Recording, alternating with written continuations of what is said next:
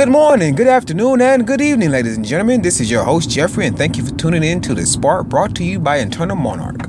Ladies and gentlemen, I have a question for you. You know, with technology going the way it is and how fast it's moving, iPhones are coming out, they're popping out like babies. Ladies and gentlemen, and you know that we have to keep up with the Joneses. So as soon one gadget pops out, we grab that, and it doesn't matter if it's 6 months later, we grab the next gadget. So ladies and gentlemen, I have a question for you. Why is it that we are so willing to upgrade our technologies and our gadgets, but we fail to upgrade our beliefs?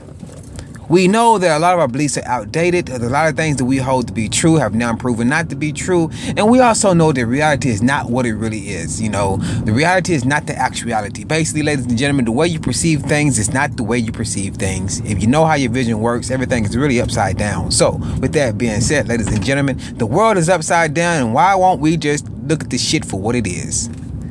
Weigh in down below. Let me know what you think about that down in the comments. And until next time, don't forget to stimulate thoughts, initiate debate, and always help create a better way.